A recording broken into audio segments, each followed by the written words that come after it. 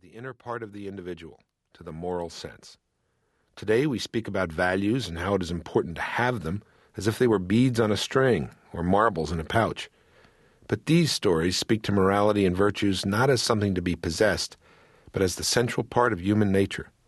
Not as something to have, but as something to be, the most important thing to be. To dwell in these words is to put oneself, through the imagination, into a different time and place, a time when there was little doubt that children are essentially moral and spiritual beings, and that the central task of education is virtue. It is thus a kind of antidote to some of the distortions of the age in which we now live. I hope that parents will discover that listening to this program with their children can deepen their own, as well as their children's understanding of life and morality. If this program reaches that high purpose, it will have been well worth the effort.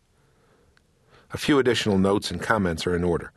Although this program is titled The Book of Virtues, it is also very much a book of vices. Many of the stories and poems illustrate a virtue in reverse. For children to know about the virtues, they must also know about their opposites. In telling these stories, I am interested more in the moral than the historic lesson. In some of the older stories, the line between legend and history has been blurred. But it is the instruction in the moral that matters. Some of the history that is recounted here may not meet the standards of the exacting historian. But we tell these familiar stories as they were told before, in order to preserve their authenticity. Finally, I hope this is an encouraging program. There is a lot we read of or experience in life that is not encouraging. I hope this program points us to the better angels of our nature. This program reminds us of what is important, and it should help us lift our eyes.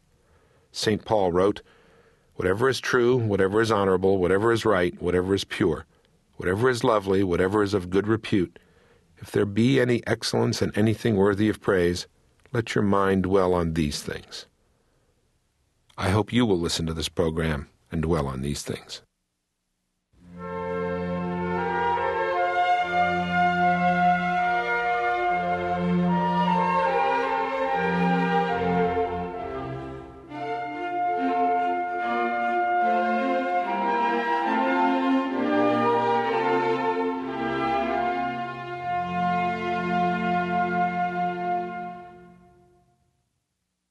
Self-discipline. In self-discipline, one makes a disciple of oneself. One is one's own teacher, trainer, coach, and disciplinarian. It is an odd sort of relationship, paradoxical in its own way, and many of us don't handle it very well. There is much unhappiness and personal distress in the world because of failures to control tempers, appetites, passions, and impulses. "Oh, if only I had stopped myself," is an all-too-familiar refrain.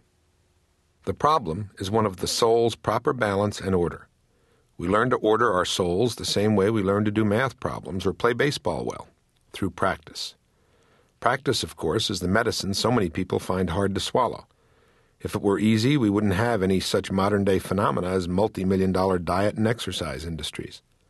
We can enlist the aid of trainers, therapists, support groups, step programs, and other strategies, but in the end, it's practice that brings self-control.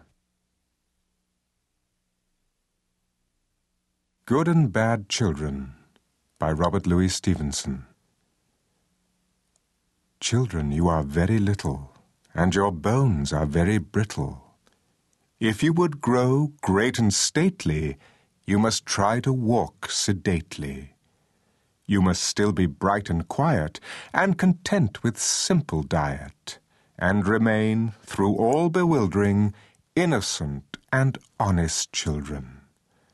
Happy hearts and happy faces, happy play in grassy places, that was how in ancient ages children grew to kings and sages.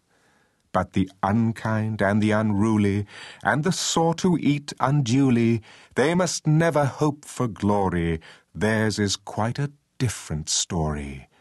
Cruel children, crying babies, all grow up as geese and gabies, hated as their age increases by their nephews and their nieces.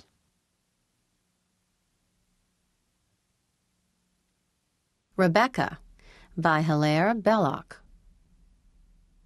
A trick that everyone abhors in little girls is slamming doors.